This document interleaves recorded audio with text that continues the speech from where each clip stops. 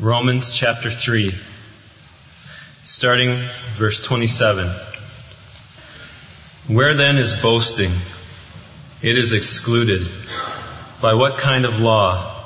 Of works? No, but by a law of faith. For we maintain that a man is justified by faith, apart from works of the law.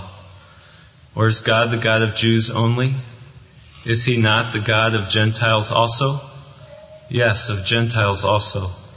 Since indeed, God, who will justify the circumcised by faith and the uncircumcised through faith, is one. Do we then nullify the law through faith? May it never be. On the contrary, we establish the law.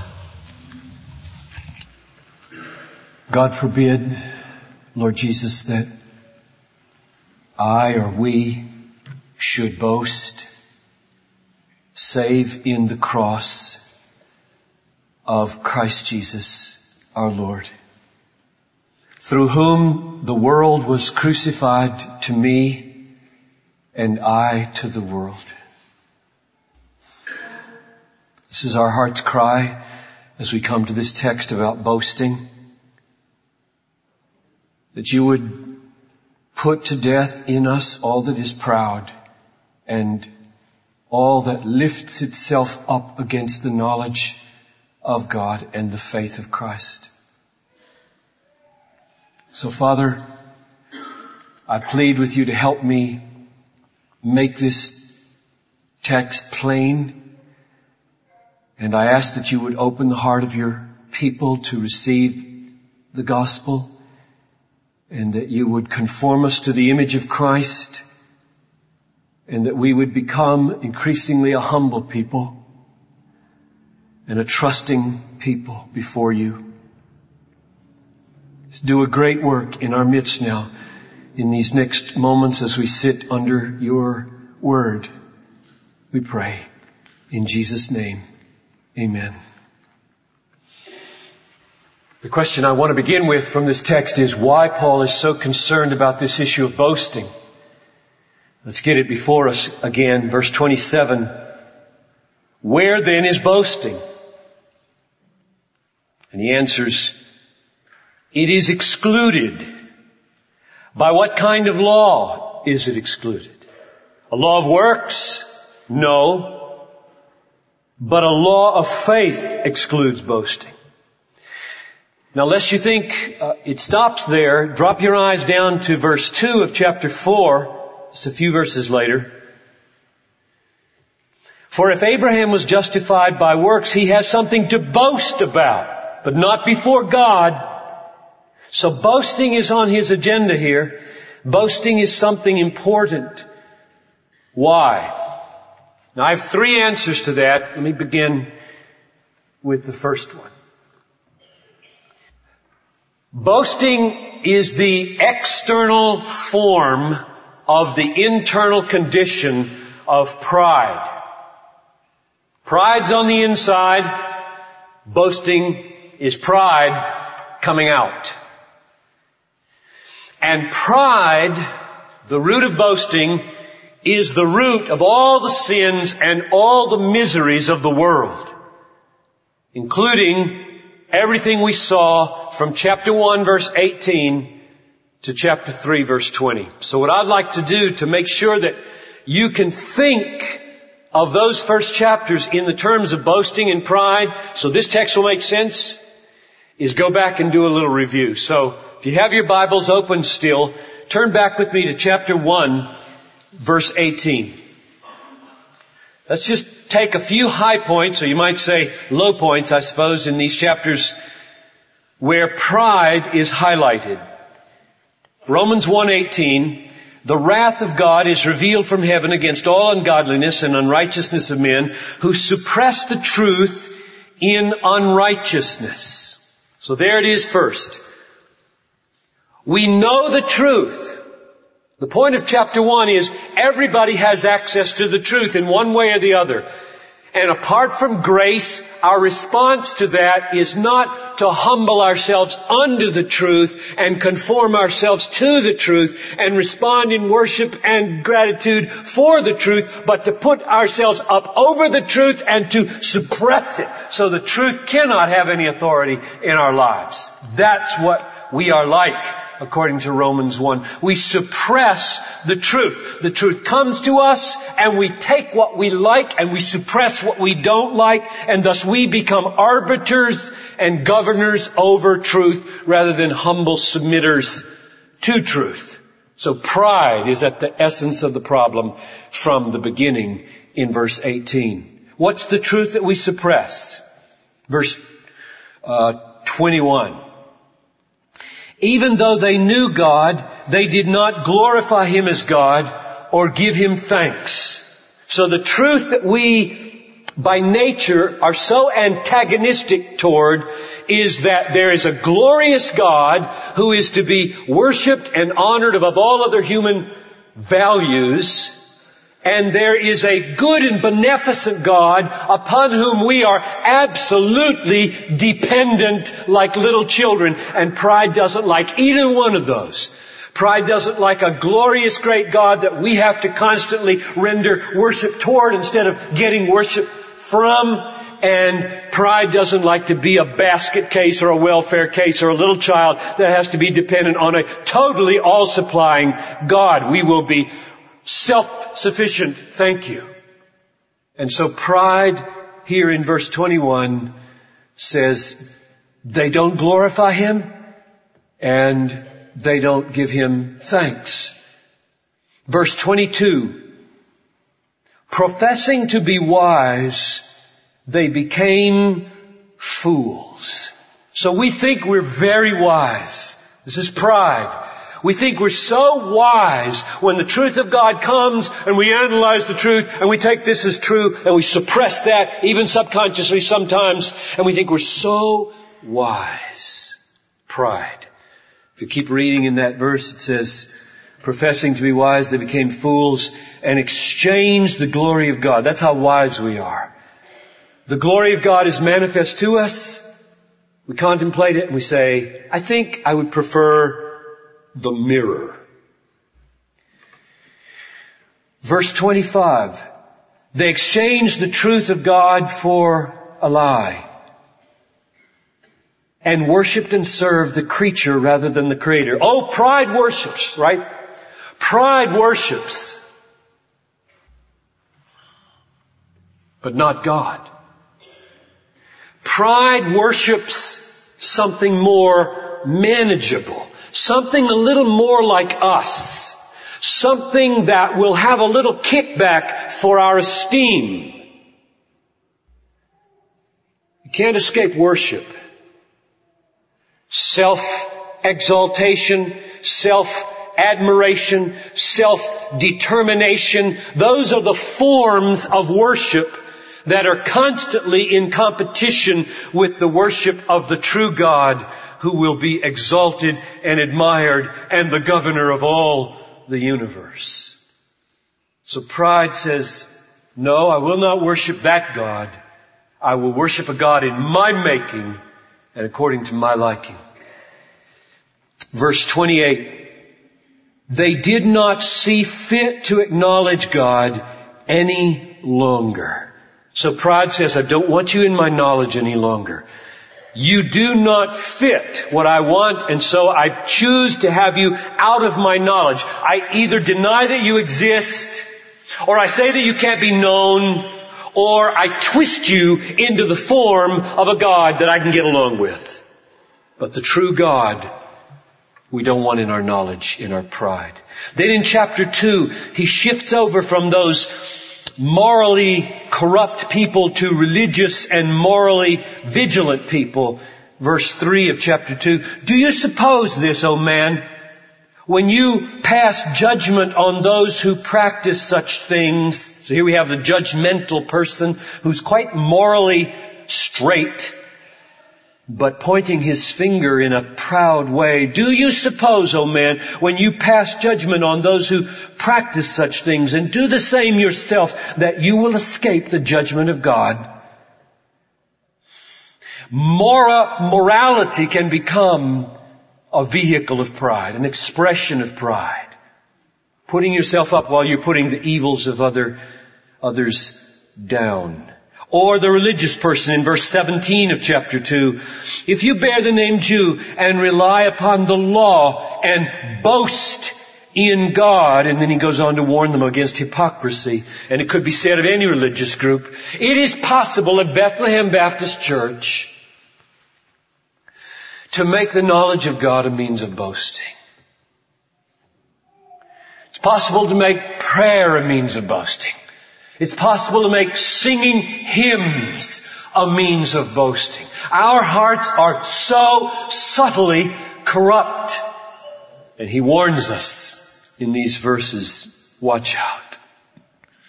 Then you get to the end of chapter 3, or the end of the unit that comes to an end in verse 18 of chapter 3. And he says, there is no fear of God before their eyes. That's kind of his summary statement, his last indictment of the human race, apart from grace, is there's no fear of God before their eyes. They don't tremble. We have such an overweening sense of our significance in the world. Why should I tremble before the living God? He exists for me.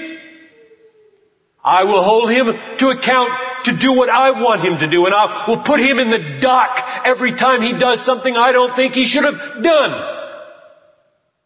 The overweening sense of significance that human beings have by nature. This is who we are. We are a proud, arrogant people.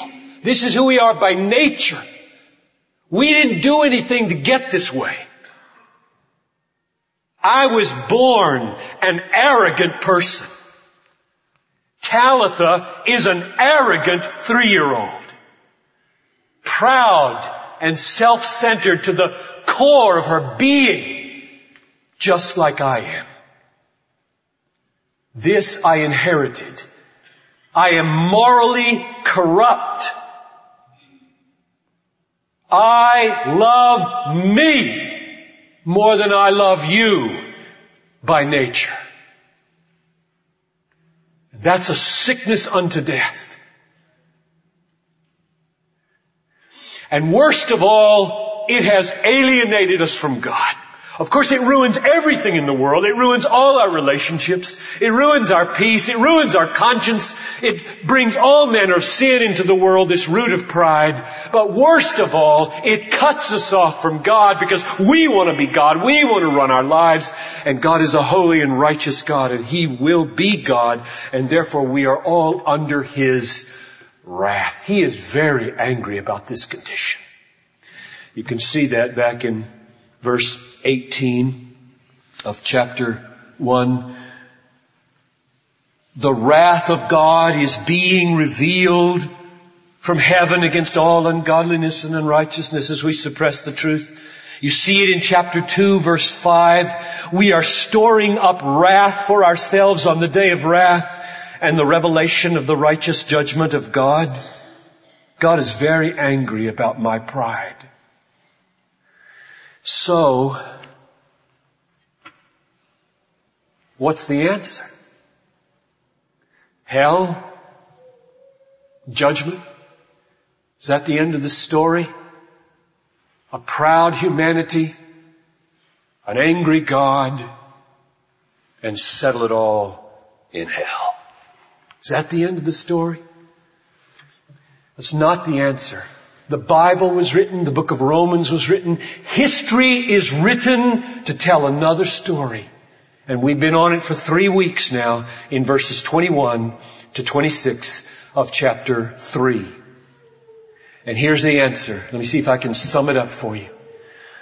The answer of God to this problem of alienation and antagonism and wrath and pride and ungodliness is that God in the great love with which He loved us, sent Jesus Christ, His Son, into the world to suffer and die in the place of sinners, and in doing that, accomplish 4 things.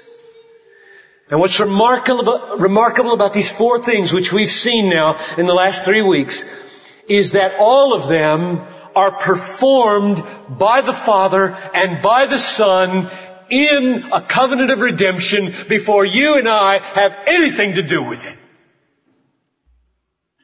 Number 1, Jesus, in dying for the glory of God, upheld the value of the glory of God in the universe, which you and I, in our pride, have so belittled and dishonored. He lifted it up. He held it up. He restored, He repaired the injury which we have done to that glory by dying for the glory of God. That's number 1. Number 2, He absorbed the wrath of God upon Himself, and thus, to use the big word from verse 25, propitiated God. That is, He appeased God, absorbed all the wrath, all the condemnation that was appointed for us,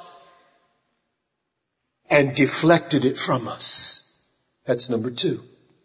Number 3, He paid a ransom. It's called redemption in verse 24.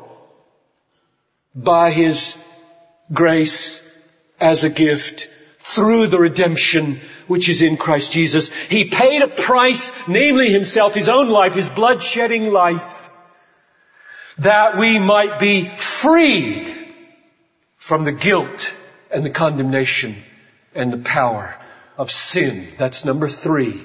And number 4, God vindicated the righteousness of God in the death of His Son. Verses 25 and 26. His glory upheld, His wrath removed, a ransom paid, His righteousness vindicated, and you haven't even been on the scene yet. That's a great salvation. And it leaves one burning question. How shall I participate? Do I participate? Am I included? Is the wrath appointed for me averted onto Christ, or do I pay in hell? Now, let me step back before I answer that question. Because I want to make sure you understand the structure of where I'm going, what I've done so far. I'm giving you 3 answers to why boasting is such a big deal to the Apostle Paul. Answer number 1 has been, it's a big deal to him because it's the expression of pride, and pride is the root of all the misery and sin in the world that has cut us off from God. That's why it's a big deal.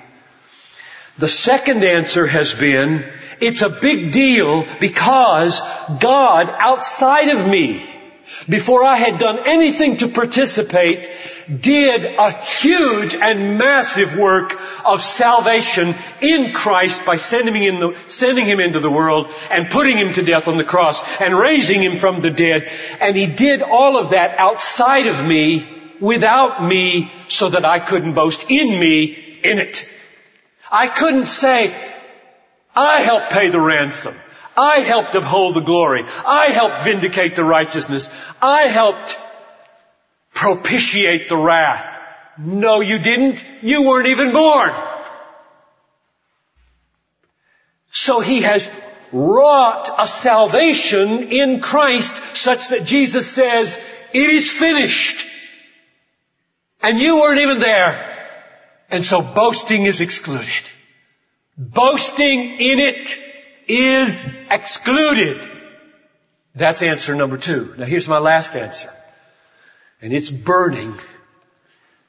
The burning question is, how do I get connected with that finished salvation in a way that when I do what I'm supposed to do, I can't boast in it. That's what this text is about. Verse 27, 28 to 30. I just want to make sure you get the question fixed before your eyes, because you've got to answer this question. Because if you don't answer this question correctly, what must I do to be a beneficiary of that finished salvation in such a way that when I do what I'm supposed to do, there is no boasting in it on my part at all? That's a very difficult question. What did God design as a way for you to get connected that eliminates boasting from your life when you have been connected? Is the question clear?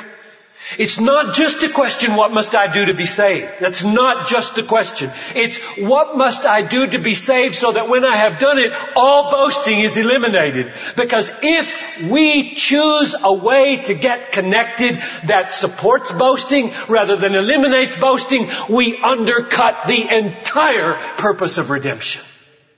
Right? I mean, the whole thing is to solve the problem of boasting. The whole thing is to solve the problem of pride. If you design a way to get saved that enables you to boast in the getting saved, you push it out at the front door and you bring it in at the back door. And all is lost. Okay. If the question's clear, let's go to the text and see if we can get the answer. Verse 27. Where then is boasting? It is excluded. Good. How? By what kind of law is it excluded? A law of works? No. But by a law of faith. There's the answer. It's not going to be surprising that chapter 4, chapter 5, chapter 6, chapter 7, chapter 8 are all going to talk about faith. Because faith is huge, is it not?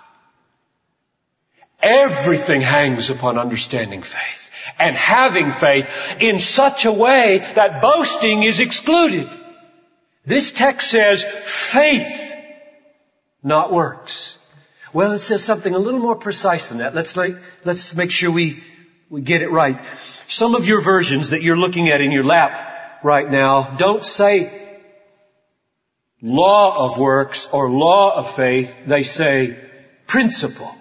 By what principle is boasting excluded? Is it excluded on the principle of works or the principle of faith? The word is literally law. Same word is used in verse 28, works of law. Same word is used in verse 31, law of faith.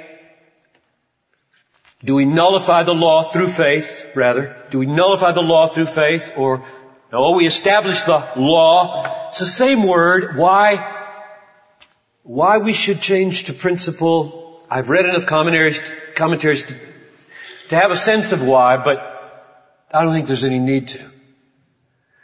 What is the nuance of meaning that is preserved in the word law that might be lost in the word principle? This. I think Paul really wants to say something about the law here. The Old Testament. And here's what I think he wants to say.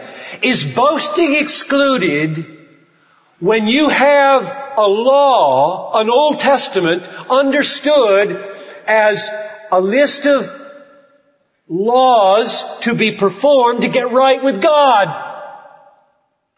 Answer, no. Boasting is not excluded by a law of works. So law of works, I think, means understand the law of the Old Testament as a list of laws to perform to get right with God. If you understand the law that way, it will never put away boasting. It will support boasting. Rather, he says, what will exclude boasting is a law that is an Old Testament understood not as that which teaches you to perform rules to get right with God, but rather as a book which teaches justification by faith alone, apart from that kind of law. And I hope to show you in the coming weeks that chapter 4 is designed entirely to justify that point, namely that the law teaches justification by faith. Just start reading in chapter 4 and you'll see it. Abraham is quoted from Genesis 6. David is quoted from the Psalms. Abraham is brought in again. The whole chapter is an Old Testament warrant for justification by faith. So what Paul wants us to see is, and he's speaking into a context of Jews and Gentiles here, which might make it a little harder for us to get a handle on. He's speaking to say, look, boasting must be excluded or the whole purpose of redemption collapses. But if you conceive of the law as a law of works by which you perform acts to get right with God, you'll never get rid of boasting. You will perform acts that increase boasting. Rather, conceive of a law as the law of faith, meaning this law points toward justification, getting right with God by faith alone, apart from works of the law. Now I'm adding that phrase from the next verse. Let's get the next verse on the table. Verse 28.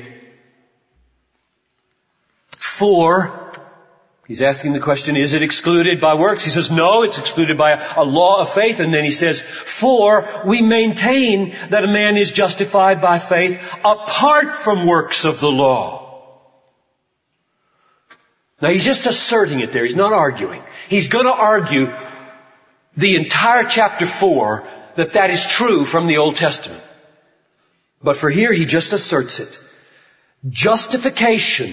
A person is justified by faith apart from works of the law. So burning issue is, what are works of the law precisely? What do you mean?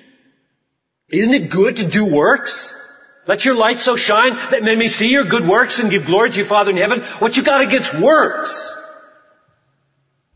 Well, what is wrong with works of the law here? What's wrong? Why should these be apart? Get rid of these things. This is why Luther was right when he translated this verse by adding the word alone.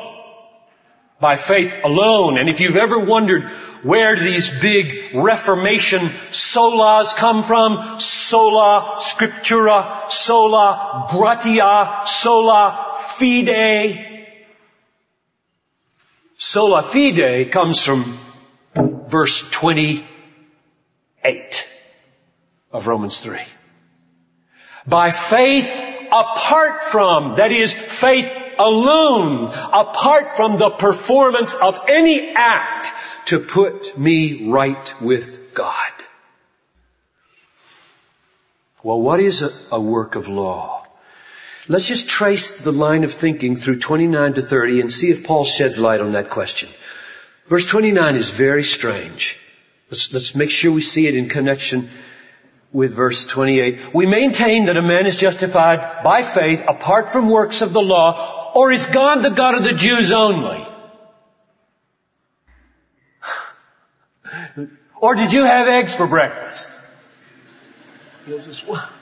Where in the world did that come from? Or is God the God of the Jews only? What's the logic here? Justification is by faith apart from works of the law. Or is God the God of the Jews only? Can anybody get that? There's an argument there in that rhetorical question. There's an argument there.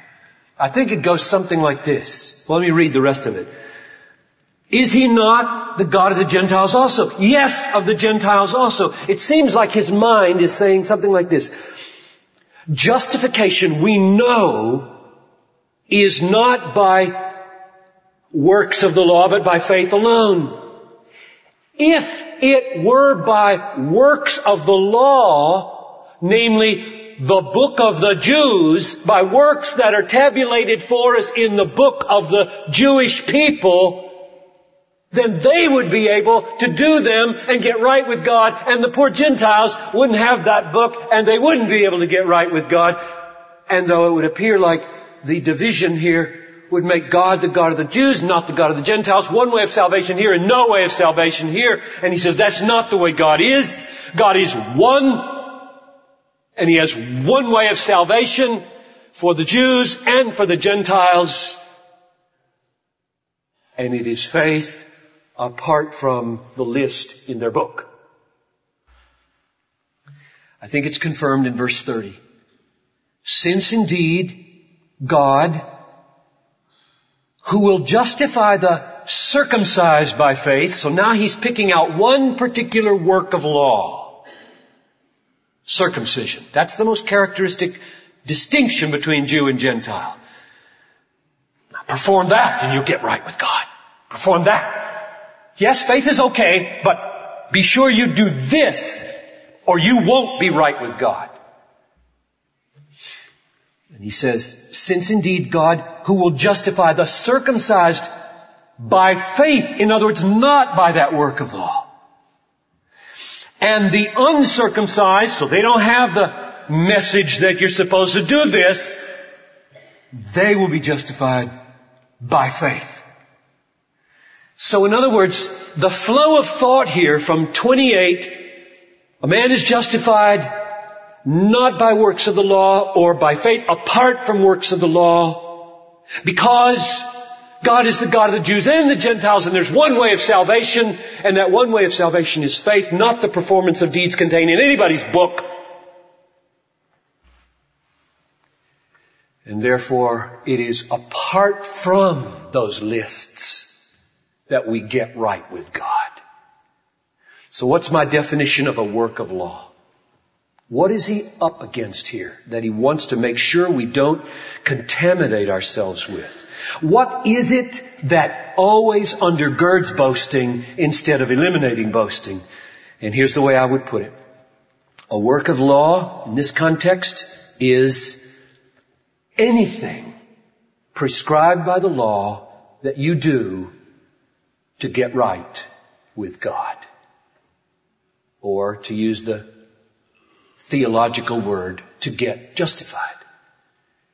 Anything you do apart from faith,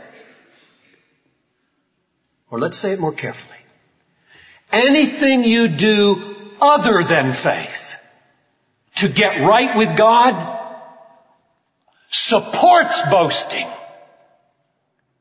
And only faith apart from works eliminates boasting. And that's why faith is so utterly crucial here. One last question. Why is that? Why is it that work supports boasting and faith excludes boasting? What is it about these two? What's about the nature of these things that cuts the legs out from under boasting on the one hand and puts legs under boasting on the other hand? And I think the answer is in chapter 4, verses 4 and 5, where Paul gets down to the nitty-gritty of analyzing what he means by a work of law in this context. Here's what he says. Verse 4 of chapter 4. Now to the one who works. So he's trying to analyze what's going on here when you take the Old Testament, pick out a prescription, and perform it in order to get right with God. What's going on there? Here's what's going on.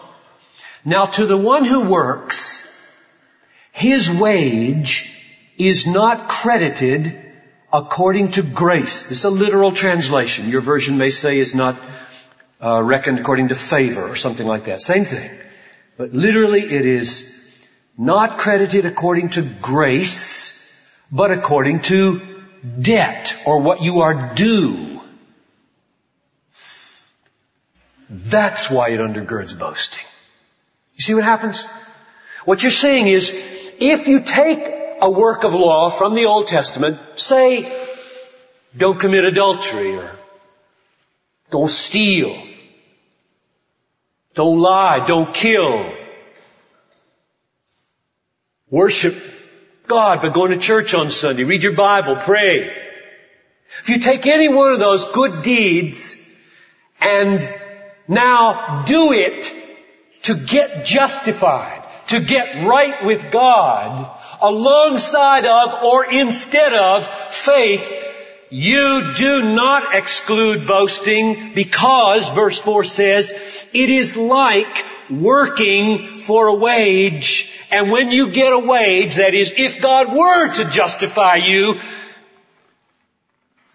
it wouldn't exclude boasting. And God means to exclude boasting. God means to exclude boasting. Which is why works have to go as a means of justification. The alternative is given in verse 5. What should you do then to get justified? Wow, if I'm not supposed to perform any of the lists in the Bible, what are you supposed to do to get right with God? To solve this massive problem of pride and corruption and sin and alienation? And the answer is, but to the one who does not work. That's your first negative requirement. Cease striving. To the one who does not work, but believes in Him who justifies the ungodly. You can't make yourself godly and impressive to God to get justified. Justification has to precede your getting fixed. You will never get fixed if you are not first justified. But to the one who does not work, but believes Him who justifies the ungodly, his faith is credited as righteousness. So now I think we can explain why faith gets rid of boasting and works doesn't. I put it like this. Works calls attention to what I do and my quality in doing it that God should recognize and respond to appropriately. And if I choose to get connected with God's finished work of salvation that way, I am damned forever. And I will boast all the way to hell in my goodness. But faith does not call attention to itself. Faith calls attention to grace. To the one who works, his wage is not reckoned according to grace. If you attempt to work for God, to get right with God, you nullify grace.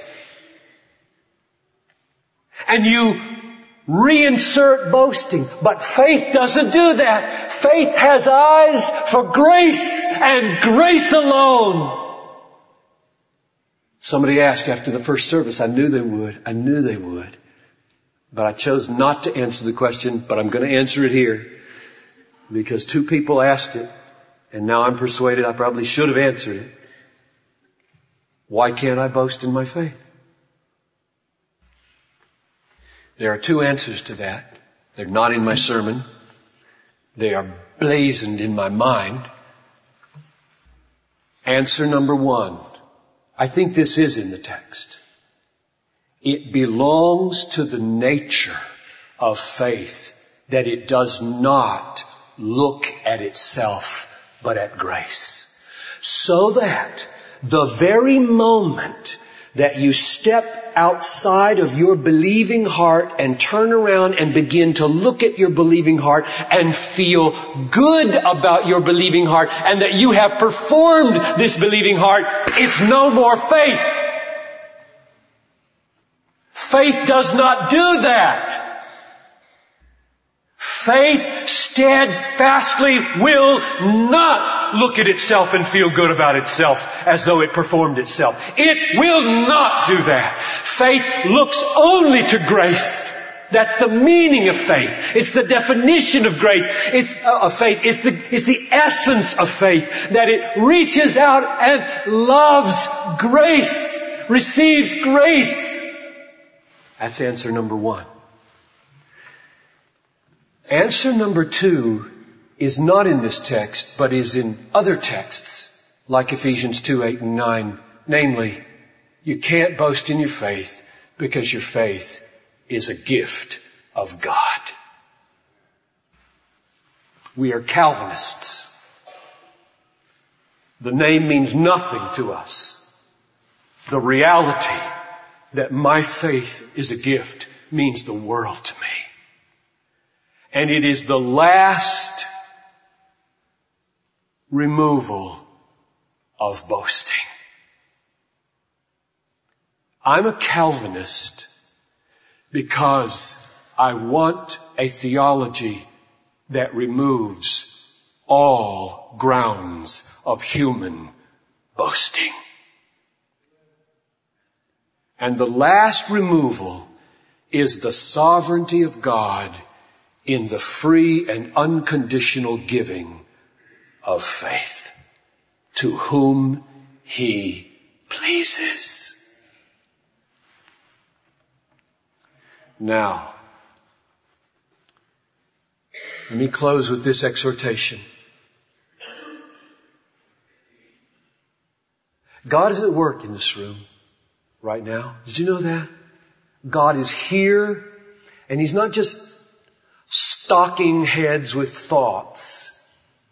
He's opening you to vistas of enjoyment of His grace that some of you have never tasted before. A panorama of free grace in which you can swim like a dolphin in the ocean without ever getting to the bottom of it or the end of it. And I would plead with you, renounce all self-reliance. Renounce all self-exaltation. Renounce all self-admiration. Renounce, yes, all self-determination. Just renounce it right now. And say, God, if you leave me to myself to either perform deeds or do faith, I'm a goner. Because I'm proud to the core. I'm corrupt to the bottom of my being. I hate authority. I hate dependence. I hate childlikeness. I want to be somebody. And I don't like you telling me how to be or what to be. And if you leave me, I'll die and perish. So come and right now grant me to believe. Like it says in Philippians 1:29, it is granted to us not only to suffer, but to believe. It is granted to us, given to us. The underlying principle here is 1 Corinthians 4:7. What do you have that you did not receive, believer? And if you received it, why do you boast as though it were not a gift? Nothing. You have nothing that is not a gift. So, receive it. Receive it. Don't look at yourself. Look at grace. Look at grace. Let's pray. Oh God, work, I pray, mightily to save sinners in this service. Some perhaps who've been in church their whole life and have never understood the gospel, have never understood how to get right with a holy God as a proud sinner. By faith alone, apart from works of the law. would you shed light on our hearts right now and cause us to see the glory of Christ in the gospel, who upheld your glory, absorbed our condemnation, paid our ransom, vindicated your righteousness all before we were ever on the scene. And now we are brought into it through justification by faith alone, apart from works of the law. O God, perform for us now the application of our redemption, just as you performed for us the accomplishment of our redemption. And save sinners in this room through faith. My closing exhortation is, let's be a humble people. Would you pray for me? I'm a proud man by nature. I am not humble by nature. I pray to God almost every day, at any cost to my health, at any cost to my ministry, at any cost to my family, kill my pride. That's a risky prayer. Would you pray it with me? Just pray it. And then may God make us a humble people toward each other. So when you walk out, if somebody walks by you and didn't see you, don't seethe inside. Be thankful you're alive. Be thankful you know Jesus. If you get to your car and there's a nick on the door, don't get angry. Give thanks you got a car. Let's be a humble people. Let's live on grace. You're dismissed.